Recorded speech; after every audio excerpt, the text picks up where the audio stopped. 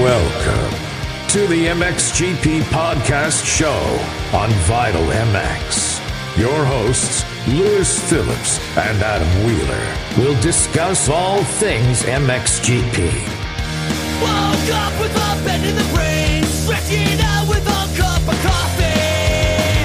My muscles ache from days ago, yawning stretch up towards the sky, zoning out while making breakfast, just spinning straight into adult oblivion. The best years couldn't put a dent in mine. Hello and welcome to a very special Friday night MXoN podcast show. That's the name we're going for this little mini-series. What is the phrase? A spin-off of the MXGP podcast show. But, despite it being a spin-off, we still have the same sponsors. So before we get into day one at Ernay in France, I would of course like to thank FXR. FXR, designed by racers for racers. With industry-leading fit, finish and performance, progression is the name of the game with every new piece created. At FXR, they push their brand to the next level to provide you with the best product possible. FXR is built to conquer. And thank you to Polisport. Do you remember all of the crashes and falls that you have had and the levers that you destroyed because of that? Well, that's no longer a problem. Polisport released the Pivot Unbreakable levers, a lever set that never breaks, hence the word unbreakable. If you fall, they can be bent back to their original shape, easy as that. Incredible, right? Now that you know your levers won't break again, you may sit back, relax, and enjoy this podcast, but not quite, because we have one more to go through. Thank you to 24MX, new to this podcast as of last week. Very excited. All of the written features about the nations on Vital MX, you'll notice that they have been presented by 24MX, so they are a major part of this little spin-off series. 24MX is Europe's largest online retailer for everything motocross and enduro. You can find everything from boots, MX kits, bike parts, and cool accessories. On this point, have you guys heard of Raven?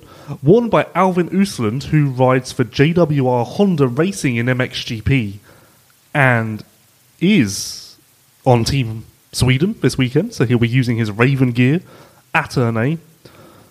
The Raven brand was founded in 2014. It produces quality products that you can kit yourself out in from head to toe. They have a large selection of colours. Check out the latest 2023 collection that you can purchase only at 24MX. Visit 24mx.com today and look at all of the daily deals that run throughout the year. 24MX is, of course, Europe's biggest online retailer for gear, bike parts, accessories, cool stuff. And Raven is their in-house brand, so hence that little read there. Good value for money. Yes, I believe that is the aim of the game. Lewis, it feels very much like the Polisport readout should be like dialogue. It seems like I should be saying something and you should be saying something back, almost like a little role play. Yeah, it does seem like that, but I should probably warn you of that beforehand, because otherwise I'm going to just throw it to you and you may not throw it back. I have a very small piece of skill for acting or a thespian side, so if I do have to read some lines, then just show me, I can do it, no problem. But also, isn't that a bit lengthy for a mini show? I mean, surely we can do one in the start, one in the middle, and then we can close with one, and then people will not be looking for the 15-second button. I don't know how I don't know how long we're going to be here for. So if we're only here for 15 minutes, then that's like putting one in the middle and one at the end. That's basically the entire show. I don't want to complain of the commercial needs of our production because it's essential for survival. So I will bow to your superior judgment in this matter. I don't know if you've realised, but I don't know what I'm doing.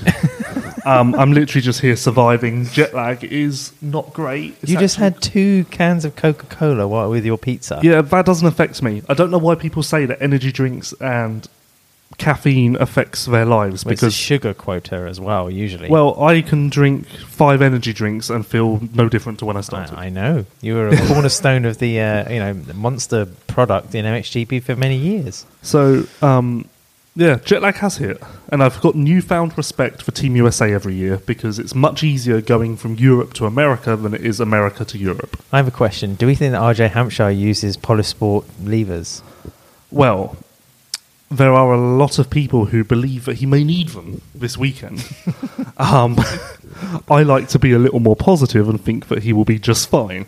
After tomorrow, because we're recording this on Friday evening in our hotel in Laval, a town a 30-minute drive away from the circuit of Ernée, we'll have to examine how the current match is going. So Ernée, hard-packed terrain, potentially 1, RJ Hampshire 0 on the unbreakable levers count. I think he'll be fine. I really do think he'll be fine. My big opinion, which goes against the grain, is that the pressure of the occasion will cause him to rise above his typical mistakes. Can I say today, apart from like Aaron Plessinger's absurdly Americana image, which is his thing, fair play, I thought the presentation of Team USA in the press conference and generally was extremely humble, and it kind of made me want to root for those guys. I thought it's very easy to throw some sort of B team, C team, whatever tag at this trio, but I just thought there was a class about them today, and I think you had to respect the fact that Roger Da Costa said in the press conference that when he called, all three immediately committed, and there was no hesitation in going, which we know wasn't the case for some riders asked to represent Team USA. So I thought fair play, much respect, because the weather has been stunning today, and it's apparently going to stay consistent all weekend, touch wood. And I think if we had a wet, cold, extremely rutty Ernée, then it would have spat the Americans out big time. And now I think the playing field has leveled slightly with the condition that we saw the terrain and the track in today. So I'm feeling a little bit more optimistic about Team USA's chances, although I still think your exposition on the Pulp Show was maybe a little over the top, because I would not really have them still as a podium contender. Speaking of being humble, look at you throwing us straight into conversation before I've had a chance to say hello, Adam Wheeler from OnTrackOffroad.com. People know who we are. Yeah, but I feel like I owe you a plug every time. All right, thank you very much. Hello, Adam Wheeler. Yes, sorry, I went off on one. Maybe it's just to do with the hour and your jet lag. No, I think this is a nice Team USA. I think they are embracing the opportunity. They are embracing the fans. They are giving them the time of day. It's a nice Team USA. It's easy to root for them. And not to say that there's been unlikable Team USAs in the past. I can't think of one off the top of my head. Well, there's been teams with like this veneer of arrogance or superiority, which, deservedly so. If you're a rider like Ryan Villapoto, Ryan Dungey and his pomp, some other riders who come over, and to be fair, the adoration of the European fans could help create that kind of mysticism and aura around them. I feel like there's less entourage than normal. Yeah, I think, but that's been a trend in recent editions. I feel like this is an additional crash from previous years.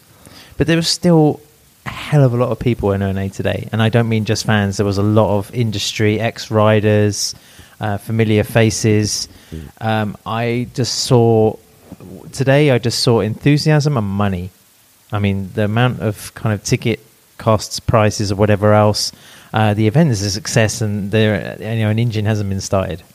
Speaking of money in the paddock, how about the infrastructure that certain brands have brought along? FXR being one of them.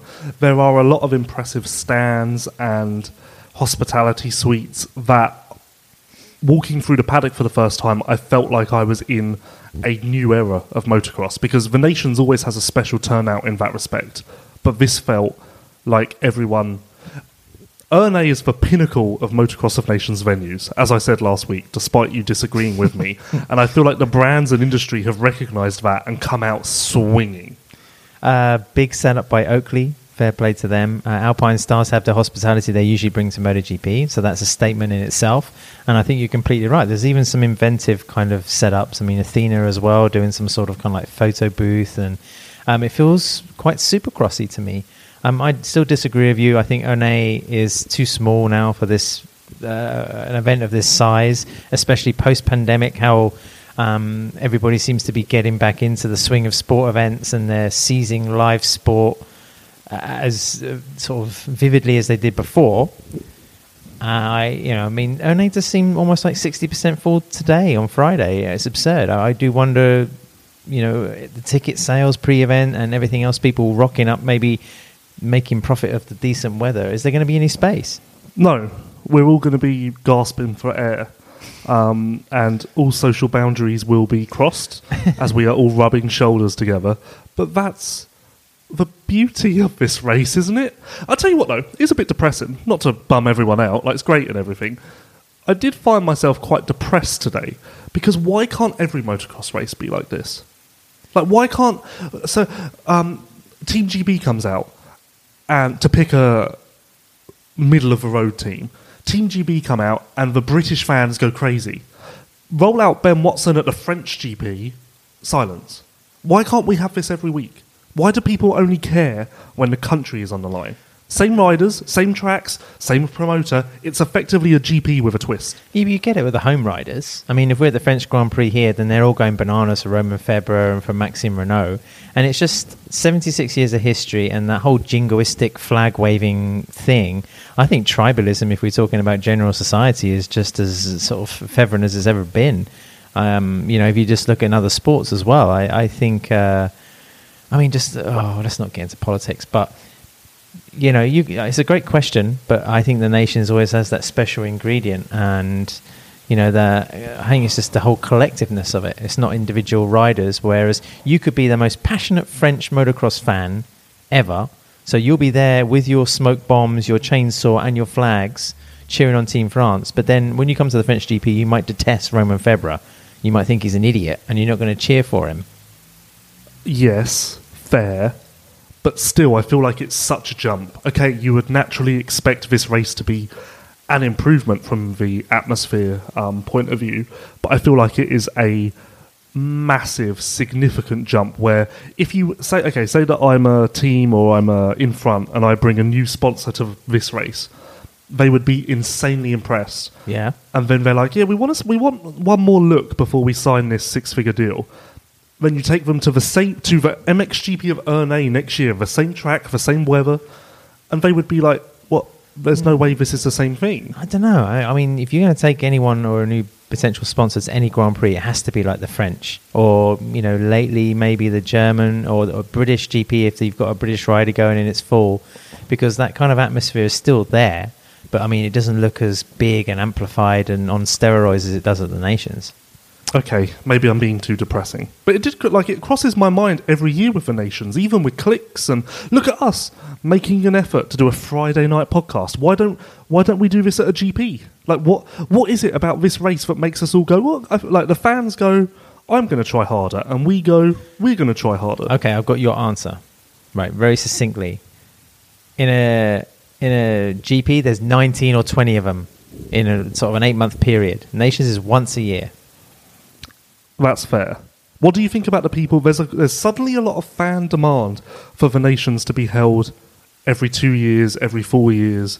I think mainly from American fans who think that would help keep Team USA with a pep in their step. Well, a pet peeve of mine, right, is that people say this is the Olympics of motocross, and it is no way. The Olympics is a collective. I don't know how many sports they have in the Olympics now, but it's just countries fighting over a range of track and field and whatever else. They do BMX at the Olympics now and have done for years.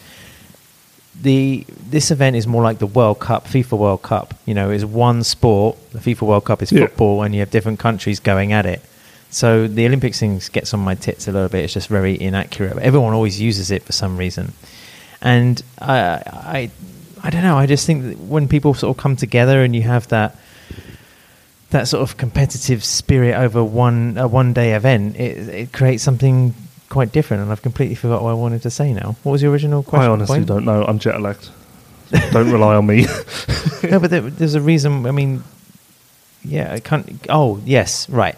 The other thing is, FIFA World Cup analogy, Ryder Cup as well. There was definitely a point where it was Team USA versus whatever else the rest of the world has to offer in terms of riders.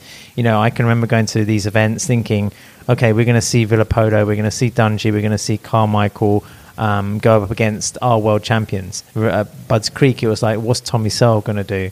What's Tony Cairoli going to do? And, I think in golf you have that similar thing. You have the rest of the world, or you have Europe versus the American team. And the Ryder Cup, I think, is every 2 years. FIFA World Cup is every 4 years. This is a major, major cash cow for in-front motor racing, of course, the FIM. And I think, if they did it every 2 or 4 years, then I don't think there's passion for this and there's hunger for it, but not enough to sustain it over a 4-year period. Yeah, I think it would lose momentum because... Well, how many careers would end? You'd have a rider be able to do maybe one Motocross of the Nations or 2 maximum. Well, yeah, look, it runs every year, and Jeffrey has been at 4. So if it was spanned every 2, 3, 4 years, Jeffrey would never show up, which would be sad. One thing I do agree with, they should move it to the US. If the US is still permanently? No. Every 2 years. There should be. I think they wanted to do that. 2 to 3 year cycles. It's always should be in the United States. But then, if you have a very limited choice of venues, then you're always going to be stuck. And why should the nations, as good as Redbud is, why should the nations go there every 3 years? Speaking of this being a cash cow, I got told today by someone who is fairly well connected that they've sold 60,000 tickets, and that's before walk-ins and on the day people. Well, VIP tickets cost €1,500, and there's going to be several hundred of those all sold as well. It's big business. Yeah, this is like, I think this is going to be the biggest motocross race ever. We all look at 2015 Erne and 2005 as a poster child for this event, but I think this is going to dwarf those, which is crazy to think. It's going to be full, that's for sure. I just hope. 2005 there were riots in the campsite. There was quite a bit of disorder around the event, and I'd hope that we don't get to that kind of level, because when you try to squeeze so many people into one place, there's obvious repercussions there. I would have loved, speaking of 2005, I would have loved if 9-year-old Lewis, who was at this race, had run up to Adam Wheeler and said, "Hi Adam, in 17 years, the event's going to be back here and we're going to be doing a podcast together." Because I feel like that would have been just quite a cool thing. I probably would have patted you on the head, said, "What the hell is a podcast?" and then, sent you on your way. It's, funny to think. Who did you speak to today that, any conversations that stood out, any vibes that jump off the page? Goodness, it was an hour and a half of press conferences going through all the different teams. Full credit against Paul Malin, who does a fantastic job in gathering all the information for the amount of time the riders have represented their country.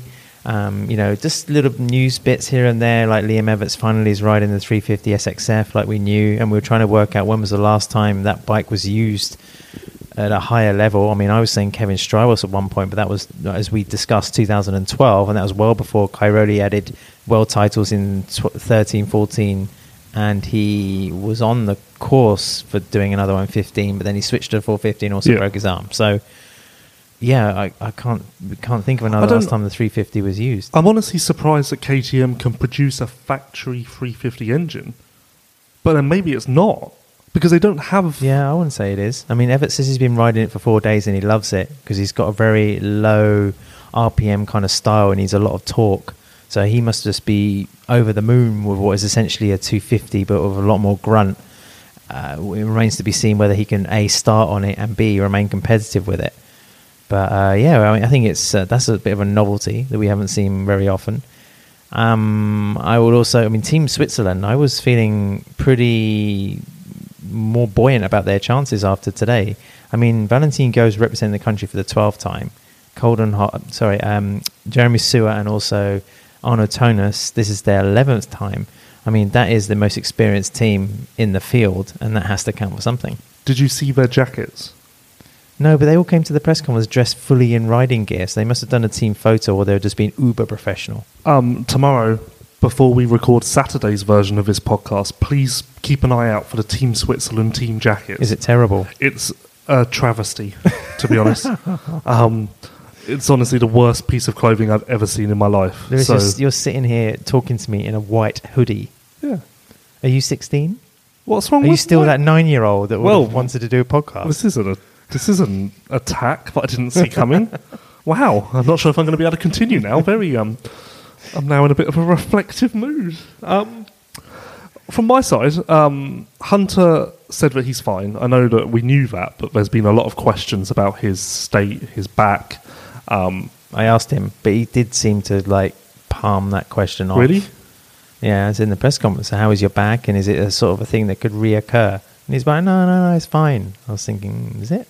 To me, he laughed when I asked him and was like, no, it's fine. I kind of was like, I don't know why people are making such a big deal out of it. Maxime Renault also says he's very healthy. Yeah, well, actually, that's a good point, because I meant to listen to that part of the press conference. So Renault was like, basically, shut up. Yeah, Renault's good.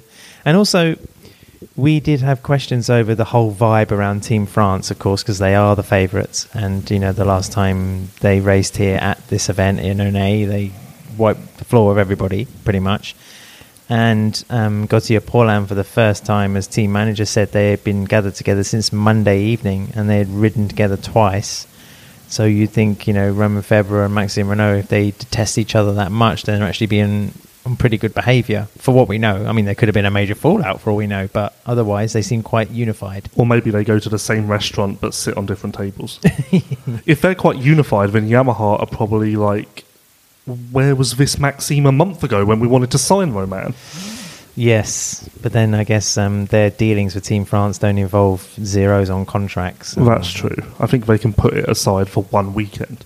Also, Roxon was very chatty and in a very good mood. He was... I don't know if... I would presume that it's a bit of a refresher to be in the GP paddock again, seeing people like Rasmus and Tonus, who he's really good friends with. And yeah, I was honestly very surprised by how chatty he was, and it immediately made me think, well, two things. One made me think he's in a great mood, he's going to be amazing, but also he kept saying he has done so much talking that I was like, oh, I wonder if we're going to get to Sunday and he's going to say, yeah, I did 2 days of just talking and catching up, and it burnt me out a little bit. Yeah, I mean, he seems to be stopped every 5 meters, by somebody who wants to sort of say something. And that was evident even just in the media center. It was hard for him to escape. He said, that he doesn't see himself as a motocross specialist anymore. He said he was enjoying the fact that he was back in Europe racing a Suzuki, so that the nostalgia factor was high. And also he pointed out very correctly that, Germany have a strong team, as you've been saying in the preview and the build-up to this event. And Simon Lagenfelder said, it was nice to actually have the best German rider ever as part of Team Germany again, because Roxon also wiped out 2018 at Redbud by saying he was injured, it wasn't his best race. That means, it has been 10 years since he really last performed. And by... just to reverse the situation of your claim, that means that Dean Ferris should also therefore be as competitive as Ken Roczen. Of course, we all think that Dean Ferris is as good as Ken Roczen. Competitive. I've lost my train of thought now. What was I going to say? Something about... Ken Roczen talking. Roczen. So what today confirmed to me is that Roczen... This is the Ken Roczen Motocross of Nations. All eyes were on him. Everywhere he moved, people followed. He is the superstar of this nations, and so much more than Jet and Hunter even. He is this nation's... The part of the reason why this nations is so successful is going to be because of Ken Roczen. Yeah, and the European link, I think, really helps there. Even though the Lawrence brothers, of course, started out in Europe, I think Roczen resonates. I can remember somebody quite high up at Fox Europe management telling me that when they were putting advertising campaigns together, all anyone was ever interested in was Roczen. I mean, he... buried any other rider or any other athlete they had in their roster. So it's, that's just an example of how, how highly he's regarded, how well he's followed. But talking about the Lawrences for a moment, Michael Byrne, the team manager for Australia, also pointing out that the Australians are in a unique position this year because all 3 of their riders are champions. And that's something that hasn't popped up really before. Do we know if he read that in Lewis Phillips's article on Tuesday? Because I was quite proud of that little stat. Really? That Australia are the only team this year who are entering with 3 current champions. You and him must think alike. Honestly, I don't know Michael Byrne, but if he's stolen this from me and not given me credit, he will rue the day. Well, he just walked past us, actually. Did he really? Hotel, yeah, with his wife and child. So, let's go grab him. We can do what's that TV show, Billy on the Street or something, and chase him down. No, I think he's stolen that from me. There must be another team that had three champions. 3 on it. current champions. Yeah. Because it effectively, for that to happen, you have to have all 3 of your riders competing in different series. Because, for instance, Team USA, okay, that doesn't work because Craig didn't even race. Team France, Renault and Fevre, only one of them could be MXGP champion. Yes. So it has to be a very unique situation. Based somewhere else. Or like, Christophe Charlier, where he's a world champion in Enduro. Yes. Honestly, I'm pissed. Honestly, I'm absolutely fuming right now because... It's quite possible that the manager of Team Australia realised he had 3 champions as well when he was selecting them.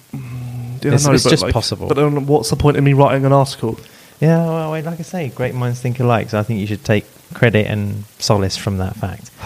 We are, as you informed me over dinner today, Josh Coppins is here. Yes. And we're at a very hilly track. Does this mean you're going to go and, try and cathartically expel some of that emotion from 2007? What happens if I meet him for the first time? Like, what do I say? You've never spoken to Josh No, before? I can't. Oh, I'm going to have to engineer What do an I say? Like, introduction. hey... How's the shoulder? But this is the thing. I would 100% immediately bring up Lockett, and he would then be very sad. I think he's used to it. I think he's put it past him. Josh Coppins is here. What a great day! What a great day! He was obviously a part of 2005's very strong New Zealand team. I believe they finished 4th. Townley was a standout of that nations. Yeah. That America Townley made likes her name. Yes, you think? Just a little bit. America made the 2005 nations, but New Zealand really put a cherry on that edition of the event, I feel. Yeah, I'm trying to think of Townley's record because it either sucks badly or it's really good at the nations. Because I'm thinking in Budds Creek, he crashed on Saturday, didn't even race.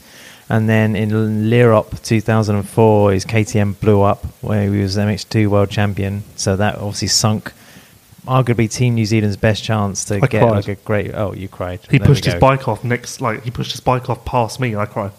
Well, then in 2005, he was racing Ricky Carmichael, announced himself as a major sort of 450 talent. And then 10 years later, of course, from obscurity to earning a factory Suzuki contract on the basis of performing extremely well again. 2006, he was a part of 3rd place New Zealand team. In Matterley Basin. I can't remember how he did individually, but obviously quite well. Wasn't it? I think, was it Ryan Villapoto said he was still a bit pissed off at that Nations because Cairoli won a moto on a 250, which everyone thought that was amazing, but then he had took the overall class win. So he was like, why is everyone bigging up Cairoli when I was the one who, won it? Yeah, to be honest, I remember Crowley winning the MX2 Open Moto, but I could not tell you who won the MX2 Is that the last overall. time an M250 won a moto? No, because 2007, the following year, for the Poto.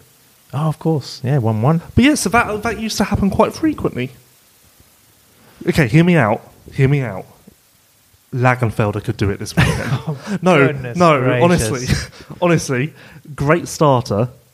So he could hold shot because Is he going to pass Ben Watson on the last corner? Oh, no, because that would not be allowed. He's a great starter. He'll get the inside gate. It's a tight track. I don't know what to tell you. In my head, it seems logical. Right, I'm changing subject. We talked about the good things about Erne today. Brilliantly blue sky, amazing, very hot. And the presentation ceremony seemed to go on forever as well. Yeah, we need to stop. Not everyone gets a medal. Not everyone gets a ride in the truck. So what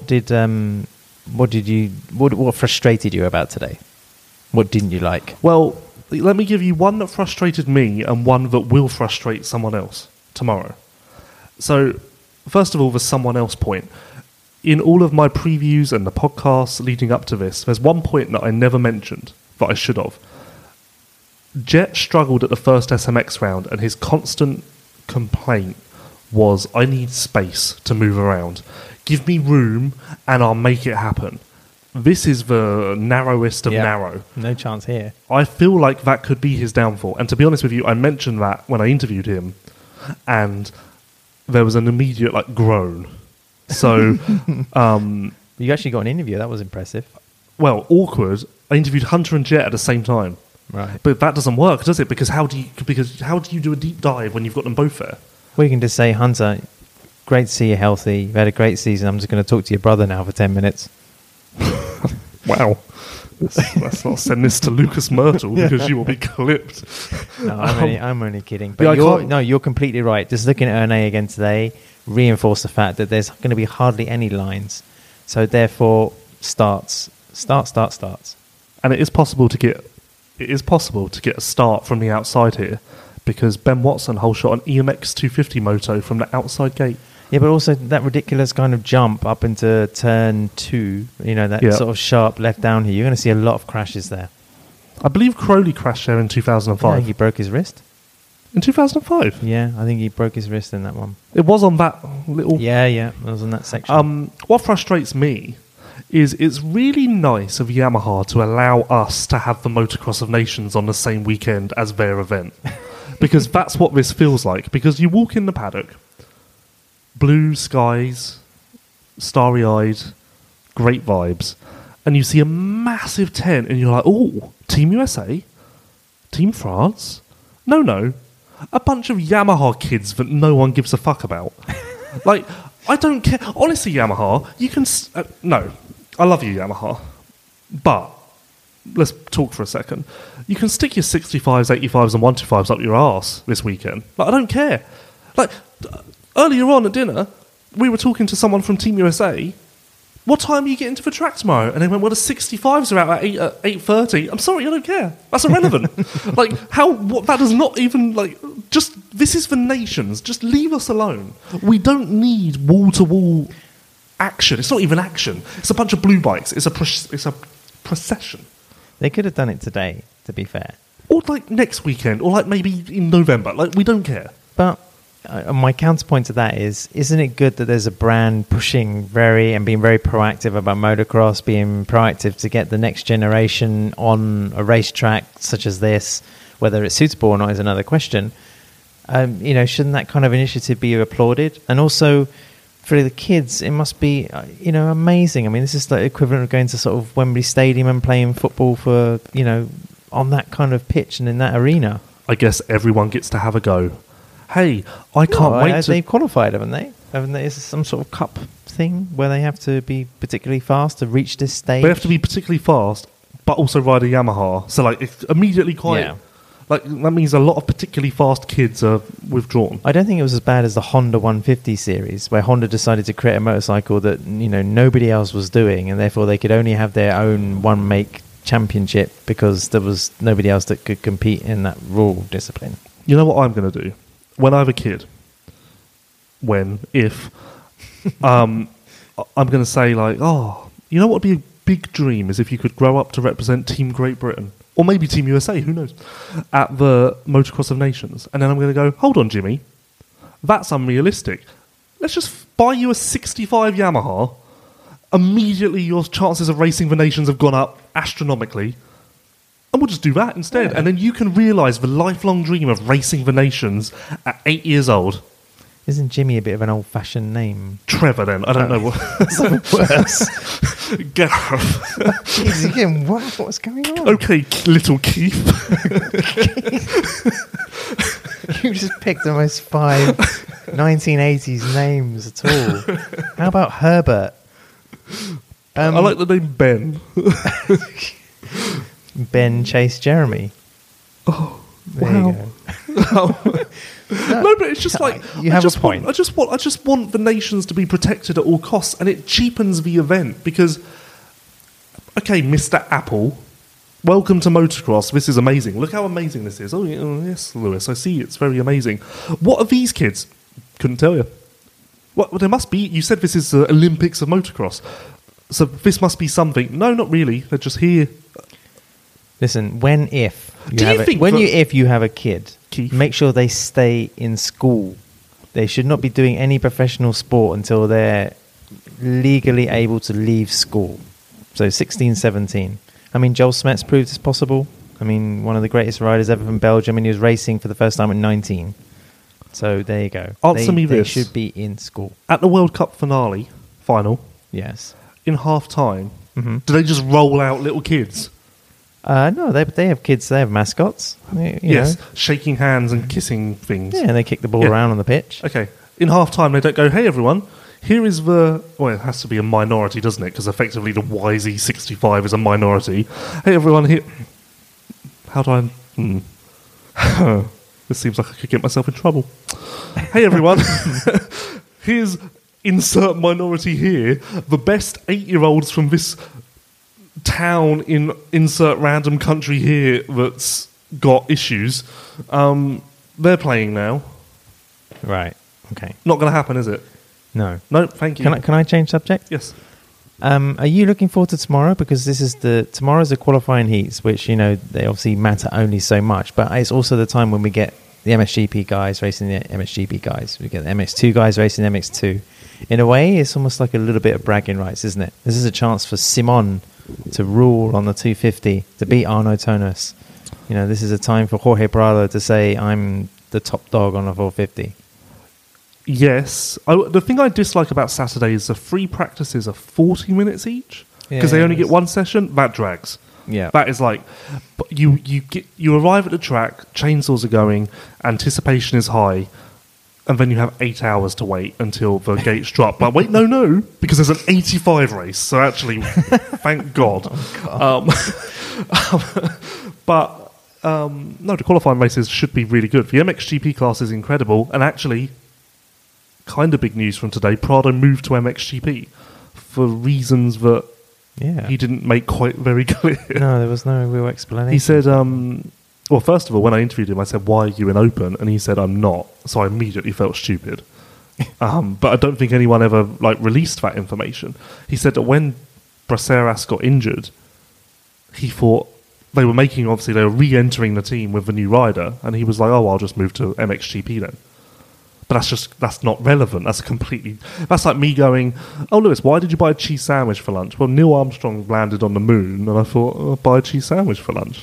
Those two things, they don't go together. Not much connection. No, exactly.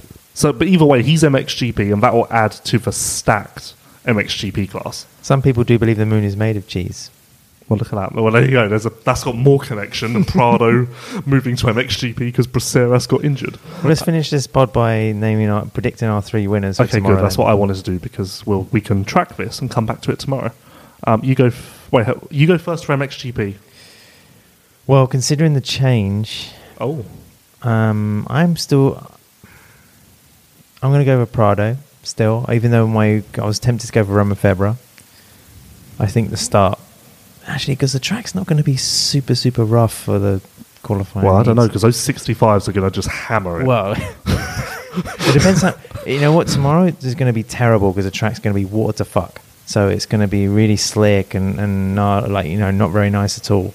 So that's going to be one of the defining factors of free practice.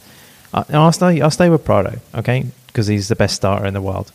MX2, I'm going to go for... Adamo, because we haven't talked about him at all. Incorrect, but okay. Right, okay. And then in open, I will say Lawrence. Lawrence is open, right? No, he's MX2. He's MXGP. Yeah, so it's Ferris for Australia. Maxime Renault, why not? Oh, yeah, of course. I will go Febvre, MXGP. Lagenvelder, MX2. And Renault open, therefore France take pole because 1-1 scores and they would drop a third from Vial. So okay. Vial as well. Oof, I missed that one. Yeah, MXGP and MX2 should be really good. Vial's gonna be really good at. Everyone at KTM who I spoke to today said he is so happy and relaxed to be back in comfortable surroundings. I think he's going to fly. I mean, if there is a bizarro chance of a 250 taking a win again, I'd say it's him. Even though I just predicted Adamo to win the qualifying race. But I just, if we see anything like the Vial that we saw in 2022, or the last 3 seasons, then he's going to be Prado-esque on the start and disappear. One final note to end on. Speaking of the open class, so for the Netherlands, Vlaanderen in his MXGP and Koldenhoff is open. That was Koldenhoff's choice solely because when he's won his motos, he has been the open rider. Okay. So it's a mental. Both Vlandrin and Koldenhoff both said to me, because me and Koldenhoff are on talking terms, said it's a mental thing. For whatever reason, whenever he's at MXGP, it doesn't work. And when he's open, it works. So all it is mental. Superstition. Yeah. Okay. And something about, he reckons the short break helps him, but no, it doesn't. It's mental. Well, to quote Alberto Ferrato from today, it's a weird race. So it wouldn't be the Nations without some kind of elixir of, I don't know, supernatural potentially involved. Speaking of Alberto Ferrato, the big man, MXGP are having a tough time with their PR side. They sent out an email saying, "Are you ready to watch the Hunter Brothers?" Really? Yes. Oh, goodness. Sign up to MXGP TV. The Hunter Brothers are here. I can't remember what the exact context was, but they called the Lawrence brothers the Hunter Brothers. They also spelt motocross wrong on Instagram earlier. Okay. And there was another thing as well, but we haven't got time for that because there's many things to dive into there.